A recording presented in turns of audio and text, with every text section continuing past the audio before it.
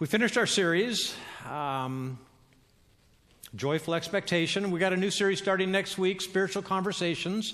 Very excited about this new series coming up. It's a very hands-on kind of series. How do you have conversations with people who don't believe the same way that you do? There are little things that you can do, little things that you can be aware of to have really productive, safe conversations where you don't end up angry at each other. So I'm very excited about this series. Try not to miss any of it. Every week we're going to be getting some real hands-on, practical help in how do we share our faith in a world that is incredibly divided. Not just divided, but different. Right? We're not in a homogenous situation anymore. We're not all the same. Our country is very lot of different people from a lot of different parts of the world with a lot of different beliefs. So this is going to be a really fun series. Pray for this series. Pray for the fact that you can be here and catch everything.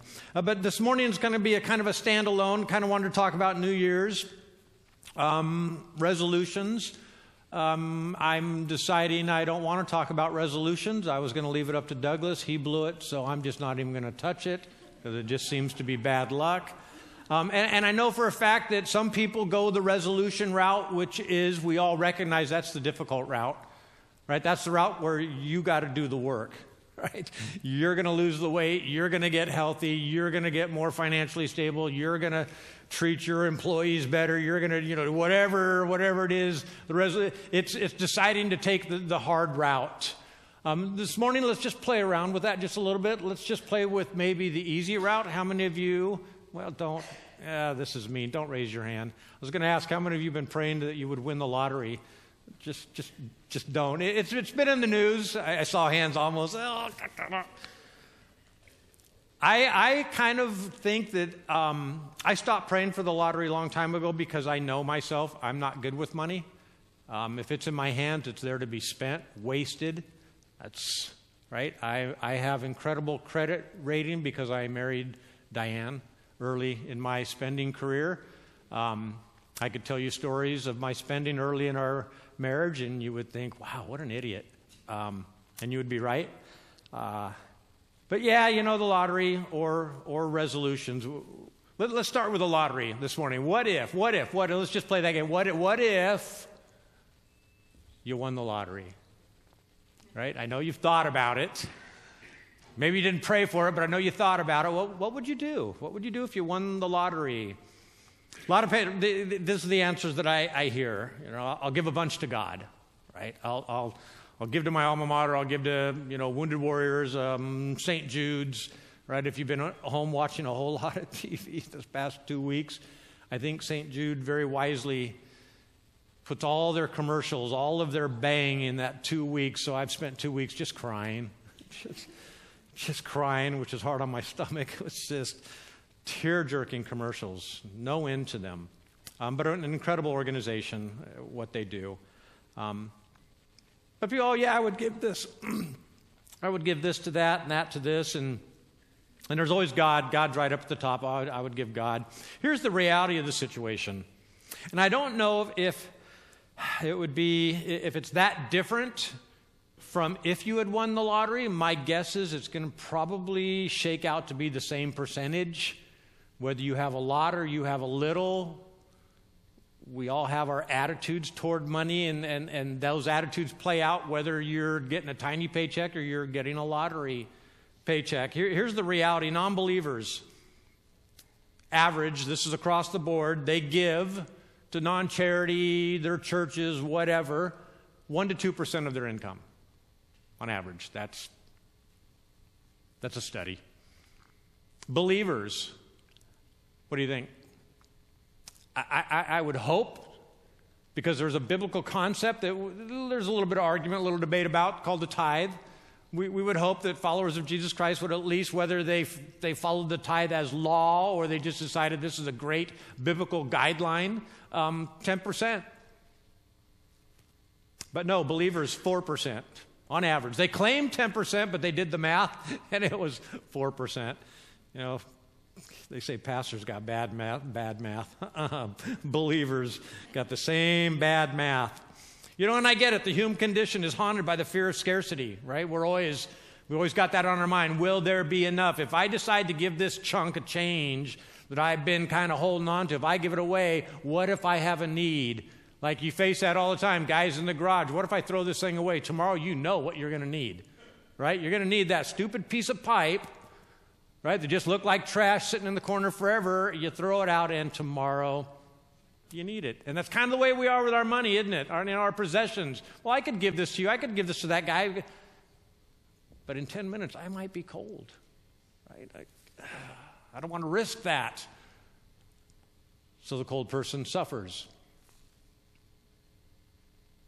We fear there will be not enough because generosity, it's a risky venture. Right? Can we afford to be generous? I want to share an incident with Jesus. Jesus related in Luke chapter 12, two guys arguing about money. Chapter 12, verse 16 and 17, it says this, and he told them this parable, the ground of a certain rich man yielded an abundant harvest. You notice he's already rich. I want to point that out. He thought to himself, what shall I do? I have no place to store my crops. Again, he's already rich. And again, I'm not asking anybody to identify with this guy just yet, but we all kind of face the same question, right? Lottery winner or not, what do we do with the money coming in? What do I do, more importantly, more to the point, what do I do when I already have enough and there's a windfall? Can I afford to be generous? Will there be enough left over for later? Continue, verse 18, it says this, then he said, this is what I'll do. I will tear down my barns and I will build bigger barns. And there I will store my surplus grain. It's interesting. A booming business, and we know this because we've sold our land, I think, twice to this booming business. You know what it is? Storing our junk that we don't have enough room in our houses to store, so we go and pay storage units to store even more of our junk. It just strikes me as funny. That's not the point of the message. Let me continue. All right? And there I will store my surplus grain. Verse 19. And I'll say to myself, you have plenty of grain laid up for many, many years. Take life easy. Eat, drink, and be merry. Two things that we can say about this man. First thing, he had no thought about anyone but himself, right? You see this. I mean, if we were to read between the lines, it doesn't say that, but you get this impression just seeing his thought process. You don't see, golly, I wonder if anybody needed some of this surplus that I have. The thought apparently doesn't enter his head. The only thought that enters his head is, where am I going to store all of this stuff that I don't need? Right? I even got stuff right now that I don't need, and now I just got another big truckload of what I don't need. Got to build a better barn because I might need this one day. I might need this. Second thought passes through my head.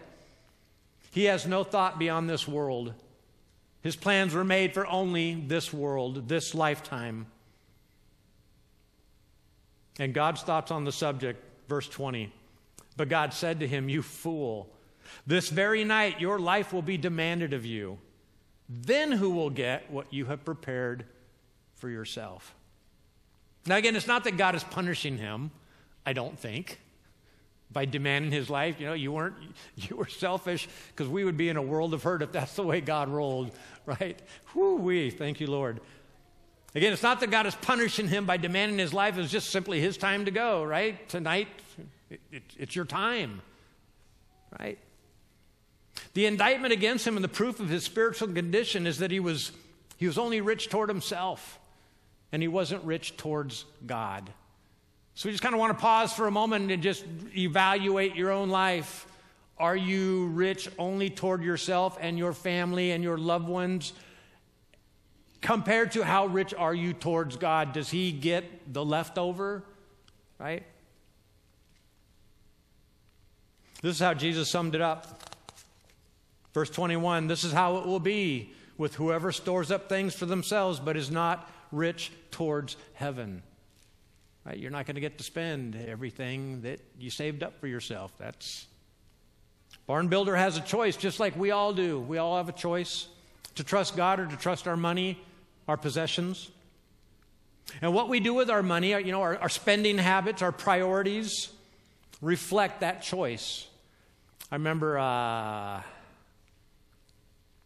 John Maxwell. I was listening to a tape of him long time ago. He says he could walk into anybody's church, he could walk into your home, and in 10 minutes, he could tell you, he could make a list. I could list out your priorities. I know what's important to you, and I know what's not important to you. All I need to do is look at your bank account, your bank book. What are you cutting checks for? I can walk into your church, and I can tell, do you care for the lost? I'll just look at how you spend your money. I'll know immediately. I'll know the condition of your heart simply by looking at your checkbook. It's like, ouch. And our spending is reflected in what's called the G3M ratio. I know you've never heard of that because I made it up 2 days ago.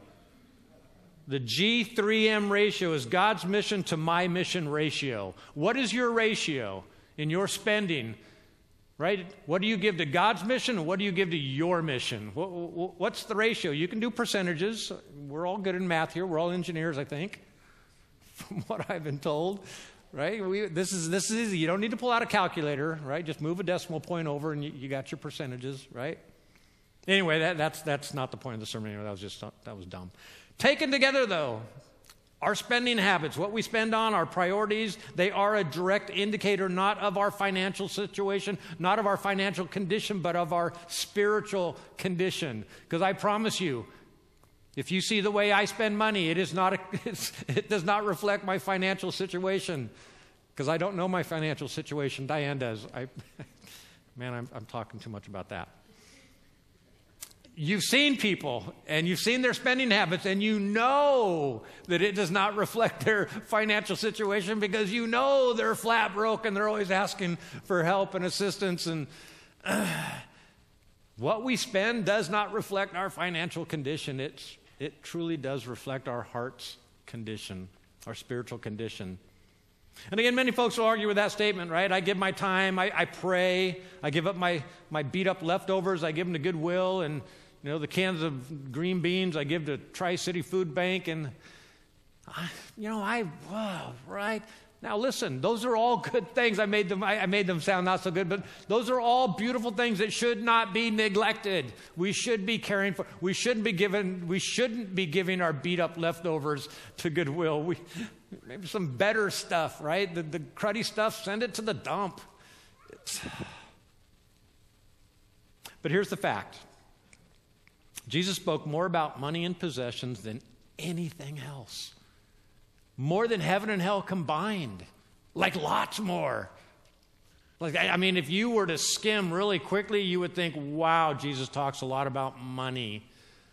A lot about possessions.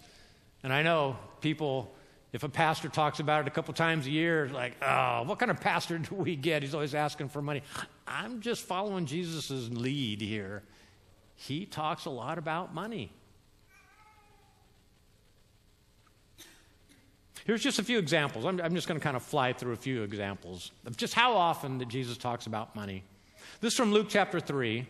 John the Baptist is preaching to the crowds, and three different groups of people asked what they should do. Now listen very carefully. What they should do to exhibit spiritual fruit in their lives, right? The fruit of spiritual redemption. Right? What should we do to prove and to demonstrate that our hearts have been transformed? Right? John gives three different answers to three different groups of people. Listen to this. To the crowd, he says everyone should share their clothes and food with the poor. Right? That was just to the crowd. And there were a bunch of tax collectors there too. And he tells them, don't pocket extra money. Right? And to the soldiers, they were there asking too. Be content with your wages and don't extort money, which is what they were known to do. You notice that every answer relates to money and possessions, but nobody asked John about money and possessions. They asked about their spiritual condition, the transformation of their heart. They weren't talking about money and possessions, but that's all John could answer. Right? They asked what they should do to demonstrate the fruit of spiritual transformation. So why didn't John talk about all that other stuff? Things like meditating and classes at the local synagogue, spiritual pilgrimages, studying Torah more. leaving the world behind and hanging out with him in the desert eating grasshoppers. I mean, he could have talked about a lot of different things, but he didn't mention any of those things. He just talked about money and possessions, money and possessions. That's because John saw a connection. I think a lot of us miss, for whatever reason, maybe we don't want to see it. Maybe it's just uncomfortable. Our attitude towards money and possession isn't just important, it's central to our spiritual condition. Our attitude towards our money and our possessions isn't just important, it is central to our spiritual condition. John simply couldn't talk about spirituality without talking about how we handle money and possessions. A couple other passages in Luke, we have the story of the tax collector Zacchaeus. Right? Jesus goes to the crowd. Zacchaeus gets up in a tree. He wants to hear the good news. He had heard about this Jesus who could change people's lives, and Zacchaeus had money. He had possessions. But he was missing something. And he accepted the Lord's invitation to his house, and the crowd doubted him. And this is what he says to that doubting crowd. Here and now I give half of my possessions to the poor. Right off the top. No distinctions. Just half of what I own right off, boom, goes to the poor. And if I have cheated anybody out of anything, I personally will pay back 4 times that amount. And Jesus replies, today salvation has come to this house. See, Zacchaeus' radical new attitude toward money demonstrated that his spiritual condition had been transformed. It wasn't, wow, he sure meditates a lot, boy, he sure prays a lot, boy, he attends church every single Sunday, boy, oh boy, oh boy, all those kind of things that we tend to think, wow, spiritual giant, spiritual warrior. It was money. What was he doing with his money? What would happen? I just occurred to me, I don't want to see it happen. I'm just saying, what if we were to open up all of our checkbooks and let everybody examine how we're spending? That would be scary. Let's just move on. Oh my goodness. Then there are the Jerusalem converts, right, who eagerly sold their possessions and they gave to the needy in Acts chapter 2. And the Ephesians, the magicians from Ephesus, thank you, who proved their conversion was authentic when they sold all of their magic books that were worth apparently quite a bit of money, right, in Acts chapter, 19, and then the poor widow offering her last 2 coins. And Jesus says this about her. Truly, I tell you, this poor widow has put more into the treasury than all the others. They all gave out of their wealth. But she, out of her poverty, put in everything, all she had to live on. And in stark contrast, we have our barn builder, right? A rich young ruler, searching for the key to life in the next age. 2 different people, by the way. It sounded like they're the same. 2 different people. Jesus told the rich young ruler, if you want to be perfect, go sell your possessions and give to the poor, and you will have treasure in heaven, and then come and follow me. See, the man was obsessed with earthly treasures, but Jesus called him something much higher, heavenly treasures. See, Jesus knew that money and possessions were the man's God, and that man wouldn't serve God unless he dethroned the money idol. And again, we kind of got to pause for just a moment. I know we don't like pointing at ourselves, but I think every person in this room, every person hearing my voice needs to ask, have I made money my idol? Is it the most important thing in my life? Does everything revolve around the money? Right? Money is important, don't get me wrong. It's important in our culture. It's important.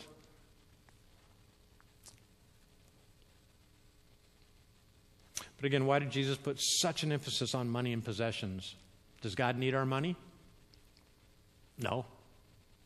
Right? He owns the cattle on 1,000 hills. The Psalm 42 says that everything in the earth is his. Everything in the earth, all who are in the earth are all. He owns everything, everything. No, he doesn't need our money, but he needs our wholehearted commitment. If we're to really, truly enjoy everything that Christ has to offer us, money will get in the way. Now, it doesn't have to get in the way. Let's just hang on tight here.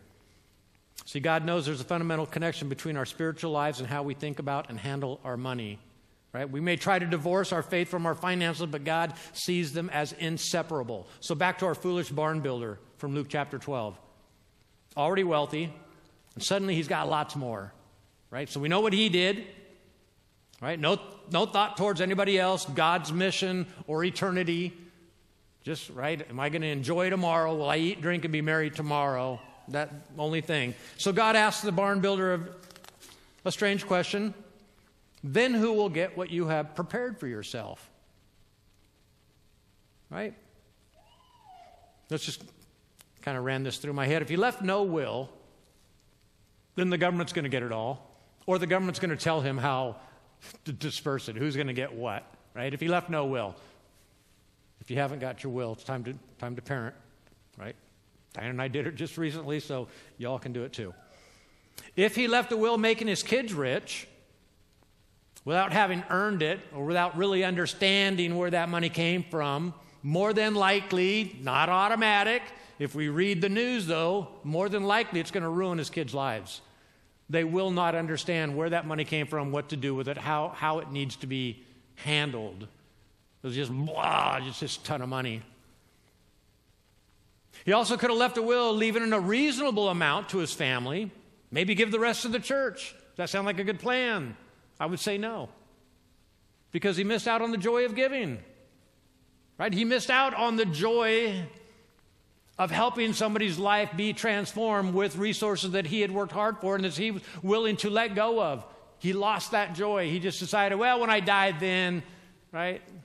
Just kind of a word of caution. If you're waiting till you die, you're going to miss out on all the joy. Fast forward a couple thousand years to about 5 or 6 years ago, 2017 to be exact. There's an NFL quarterback. He's in the news a lot right now because he didn't do so well. Looking for another team, apparently.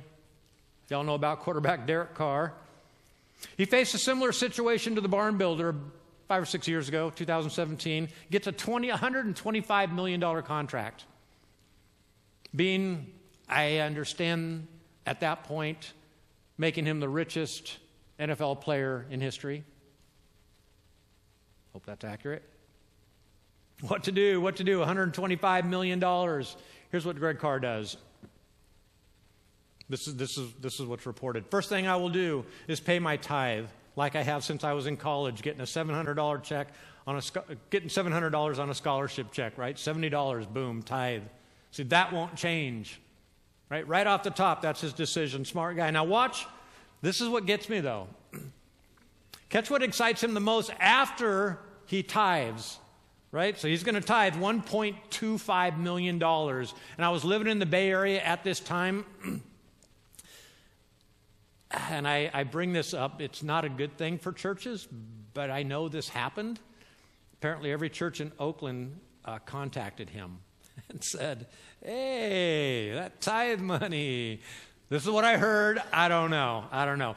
But here's the point, right? What did he do with what was his plan for the rest of the money, right? $112.5 million. What's he going to do with the rest of the money? He says this. The exciting thing for me, and again, he's talking about after he tithed. I just want to make that clear. The exciting thing for me, money-wise, honestly, is that this money is going to help a lot of people. I'm very thankful to have it in our hands because it's going to help people not only in this country, but in a lot of countries around the world. That's what's exciting to me. Now, I did not follow this up. I do not know if he actually did this. I have a feeling he did. Started a foundation. A lot of players do this. It's a fantastic thing. But it brings the question back to us, right? What do we do with the rest? If we decided to tithe, and this is a message a little bit about tithing, but it's really a lot more than tithing, just tithing. The question is, what about the rest, the 90%? Right? Is the deal, is the way we look at it, then that's mine. I'll give God his cut, right? The way we say it. I heard somebody once say, they used a funny phrase. I can't remember it now, but God's cut. He gets his 10%. And then we kind of decided that 90% we can do anything we want Because the 10% that went to God covered whatever stupid things I'm going to do with the 90%. Like I get automatic forgiveness up front if I give you 10% first, and if you just let me be stupid with the rest of the 90. I don't think that's God's plan. I really don't think. I think it's a great, my wife doesn't think, I think it's a great plan. I'm going to give you some advice. I'm not going to give you some advice. You don't want to get financial advice from me. I'm going to give you two straight from the Creator. This is from God's Son, all right? Best financial advice you'll ever receive. What to do after you've decided, I think wisely, to tithe 10% to God's mission. What do you do with the rest, the 90%? Whether it's $112.5 million or it's just $112. I don't know where you are. I don't know how much. You haven't shown me your bank account, so I don't know. But here's the best financial advice you'll ever get. Matthew chapter 6, verse 19, it says this: "Do not store up for yourselves treasures on earth where moths and vermin destroy and where thieves break in and destroy." Why not?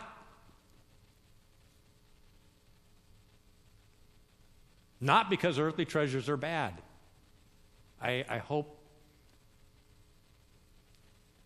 It's tough to see, but as the passage continues, you very quickly see he's not against earthly treasures. He's not against treasures. Let me put it that way. He's not against treasures at all. And I've known a few people who handled their money wisely. They did not let it get to them. They gave a lot. They continue to give a lot. Those people impress me. I would have a hard time being that person. That's why I don't pray for the lottery. I know I don't handle money well. You're very happy you have a financial committee that handles your money. Why not treasures on earth? It's because they won't last, right? We know this. I can tell you so many Christmas stories. My Christmas presents didn't last until noon Christmas Day. They were already destroyed. I can count on my hand right now in my head 4 different Christmas gifts were destroyed by noon Christmas Day. Destroyed. Because that's what me and my brother did. We destroyed stuff.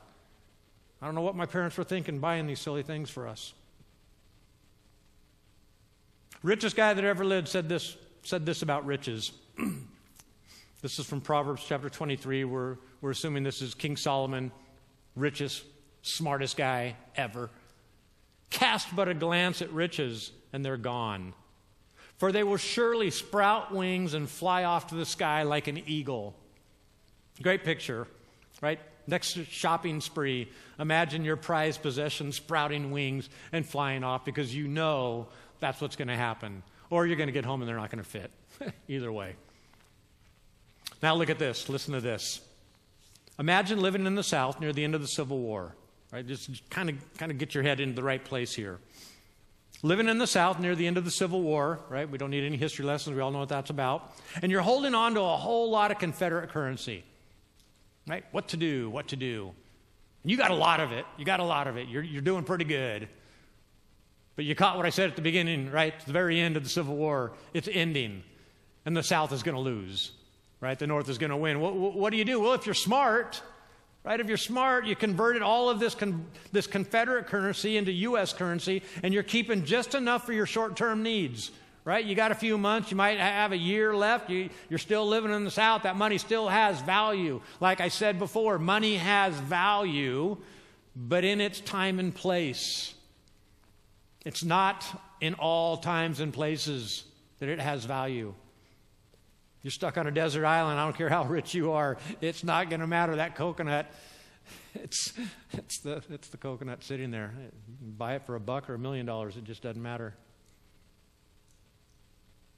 When Jesus returns or when you die, your earthly currency will be worthless. Whatever you saved up, yes, pass it on. That's important. Here's what Jesus suggests. Verse 20. "But store up for yourselves treasures in heaven." Right? "Where moths and vermin do not destroy and where thieves do not break in and steal." See, if we had stopped at verse 19, right, we would have concluded that Jesus was against storing up all treasures for ourselves. He's not. That's wrong. Right? In fact, he's all for it. In fact, he commands it. He's just saying, stop storing it in the wrong place. Right? Stop investing in worthless currency and start investing in kingdom currency. So what should we be investing in? Right? How should we be using, if we look at it right, and I'm going to say this very carefully, if we look at it right, how are we going to spend God's money that currently resides in our bank account? Right? Because this earth, I think you caught that. I think we know this intuitively. It's not ours. Right? We're called to be stewards of it. It's not like God died and said, here, the earth is yours. We were not bequeathed the earth. Right? We were called in Genesis 1 and 2 to be stewards, to take care of it, to invest wisely.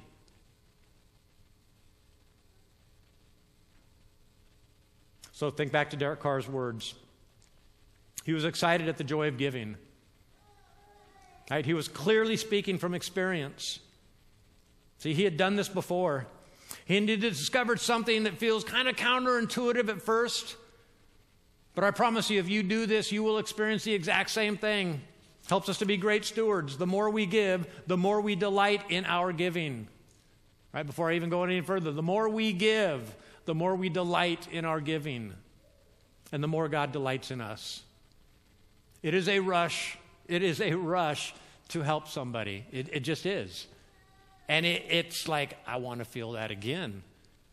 And you start doing it again, and it becomes a habit. And you just start looking around. How can I help people around me? How can I do this? It's a rush. It's a rush. Our giving pleases us. More importantly, it pleases God.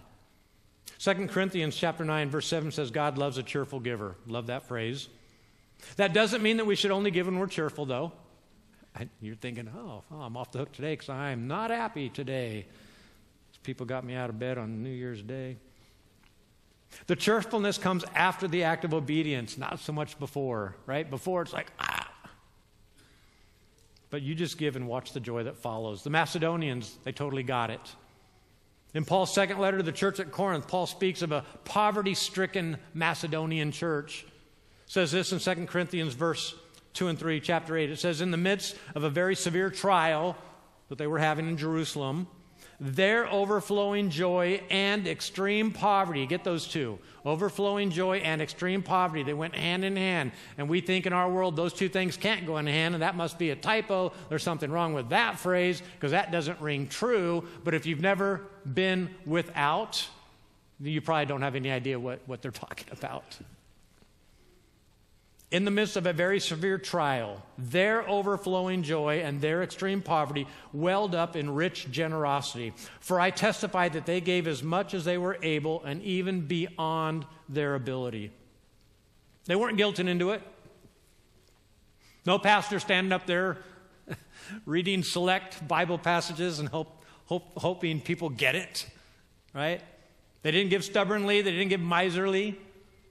Why? Because they understood what it was like to be without.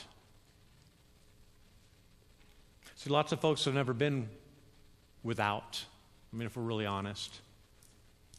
And so they can't conceive of what it's like to be without. And I know, I don't know how the process works, but you watch it happen.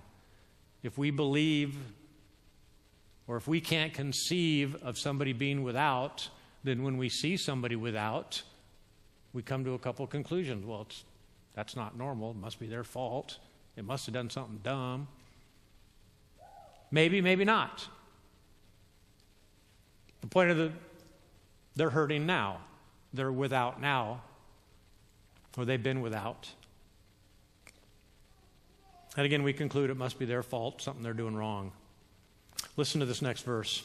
Concluding verse from 2 Corinthians. Entirely on their own, they urgently pleaded with us for the privilege of sharing in this service to the Lord's people. Why did they have to plead? Apparently somebody told them, well, if you're poor, you don't need to give. God's not concerned, right? If you're poor, you don't have any risk of going spiritually astray. Like somehow money, we read that verse, money is the root of all evil. That's not what it says. It's the root of all kinds of evil. It's not the root of all evil. That's going on in our hearts. Money just adds to it. It just makes the situation a little bit worse. So maybe this morning, maybe you're in the group needing another barn. right? You have so much stuff that you are seriously contemplating renting a storage facility, building another barn. Maybe you're in the group that are just struggling to get by, right? All this talk about millions of dollars is just gibberish, right? Inconceivable in your situation from what you've seen, what you've experienced maybe at home. Maybe you believe that no one can do what Derek Carr has been doing, but that's just not the truth. The fact of the matter is we can all tithe. Tithing is God's plan for everybody, right? It's not getting the lottery. Remember we talked about it at the beginning. We can either choose to do the route of the lottery, or we can choose the difficult route, the route that will transform us from the inside out, the long route. And that's tithing. 10%, it's automatic, it's proportional. And I understand, I get it, that for some folks, right, sacrificing at 5% will be a far greater sacrifice than some people. They could give 90% and they still wouldn't be sacrificing. I understand that. Lots of opinions, thoughts on tithing, right? Jesus never mentioned tithing. Not true. He does. Take a look at Matthew chapter 23. It says this: "Woe to you, teachers of the law and Pharisees, you hypocrites! You give a tenth of your spices, your mint, dill, and cumin. Tenth was the tithe, right? But you have neglected the more important matters of the law: justice, mercy, and faithfulness. You should have practiced the latter without neglecting the former." It's not an either-or situation. It's a both-and. A lot of people will also say, well, you know, Old Testament law is not required of New Testament Christians. Technically not true. We're not judged by the law any longer, but it's definitely still our guide in living in everything that we do and say. The law still is our guide. So whether you believe it to be mandatory or not, biblically speaking, 10% seems to be a pretty good place to at least start the conversation. I really don't want to start it at 1 or 2%, and I don't think you do too. That's just embarrassing. We're better than that. So I want to issue this morning a challenge. I told you that I would challenge you this morning. I've spoken with our board, our finance committee, and I want to issue what's called a tithe challenge. We operate on tithes. It's called storehouse tithing. I've shared this before. We help a lot of people in this community. On a weekly basis, we help a lot of people. You come into our office and you'll see somebody that I'm talking with because they're in need. And because you tithe faithfully, I'm able to help these people. I don't make them feel bad. I don't judge them. And they go away, I think, rather thrilled. So we can do this because we have tithers.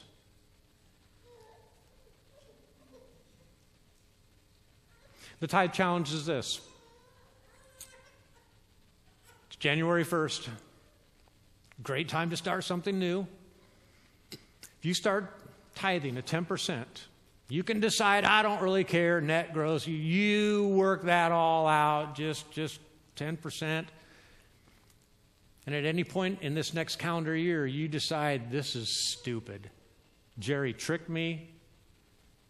They just wanted my money. Now they're wasting it. I want my money back. We'll give you your money back. All right? This is our tithe challenge to you. If you are currently not tithing and you're thinking, I'd like to give it a try. One of the few things that God challenges us, says, test me on this. Go ahead, test me. So that's what we're going to do. We're going to test them. If you haven't been tithing, it would help us out if on that little yellow card or with your first tithe check that you say, hey, this is a first for me.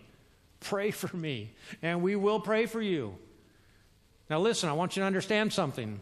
Don't be confused. I am not standing here saying that if you start tithing, your bank account is suddenly going to start growing. It's not. You're going to notice 10% missing right off the top every single month. But here's what's going to happen in your life. Your heart is going to change. Your heart is going to be transformed. Right? Your grip on that money is just going to loosen just a little bit, and over time it's going to loosen more and more, and pretty soon you're not even going to think about it. It's just like, this is God's. I don't need to think about this. And here's what God is going to do in return. He's not probably going to get you that lottery ticket, the winning ticket. I know you're thinking, let's get to it, Jerry. Let's get to it. That's not it. Here's what he's going to do. He's going to probably make your life incredibly relationally rich. Right? Because from up till now, and this is a judgment call, and I'm terribly sorry if I'm wrong, but the possibility exists that up till now, you a little bit self-centered. Money's for me. Everything's for me, me. This whole tithe thing is going to kind of turn you inside out. Right? It's going to feel like you got turned inside out those first couple checks. You're going to look at it, and your friends are going to go, did you join a cult? What are you doing with all what?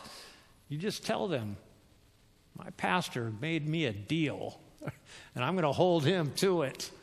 I'm going to trust God with my money, and I'm going to see what he does with my life, what he does with my heart. That's going to be the judgment. That's going to be the barometer of this whole giving thing. So I want to stop now, kind of conclude. We're going to share communion. But I want to stop and pray for us.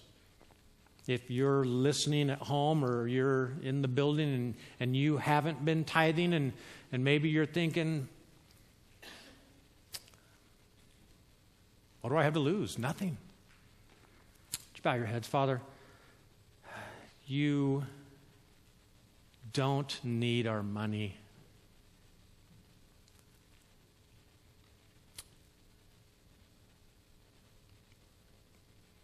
But to do your mission here on earth, money goes a long way. It's got its place, and it's got its purpose. And so, Father, this morning, help us get our heads and our hearts around the true value of money and what it's best used for. Father, I pray for every person whose Holy Spirit is asking you right now, is this something you want to do? Do you trust me? Father, every person having that conversation now, cover them with your Holy Spirit, take away the fear, and give them peace. Give them peace in this decision, Father. Father, I'm so thankful for every person who continues to give, who, through Faith Promise, through commitments to our Family Life Pastor, through building funds, through all the different things that draw us toward you, Father.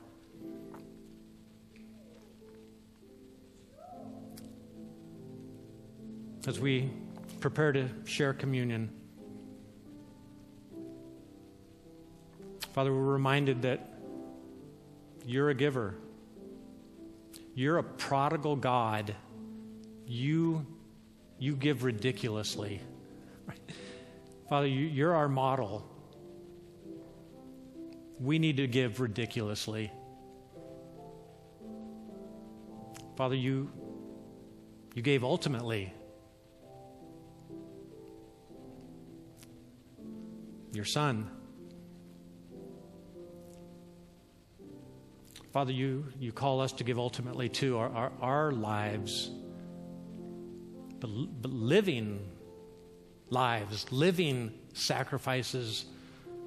Father, that we would lay 100% of ourselves on that altar. Our money, our possession, our time, our priorities. Father, we lay them on the altar this morning. 100% is yours. You give back what you want to give back. We trust you with this entire transaction. And Father, this morning, as we share communion, Father, help us to remember that in these elements, in this wafer, in this little tiny cup of juice, is the example that we all need. Thank you, Father. Thank you for your Son. Thank you for your Holy Spirit. In Jesus' name I pray. Amen.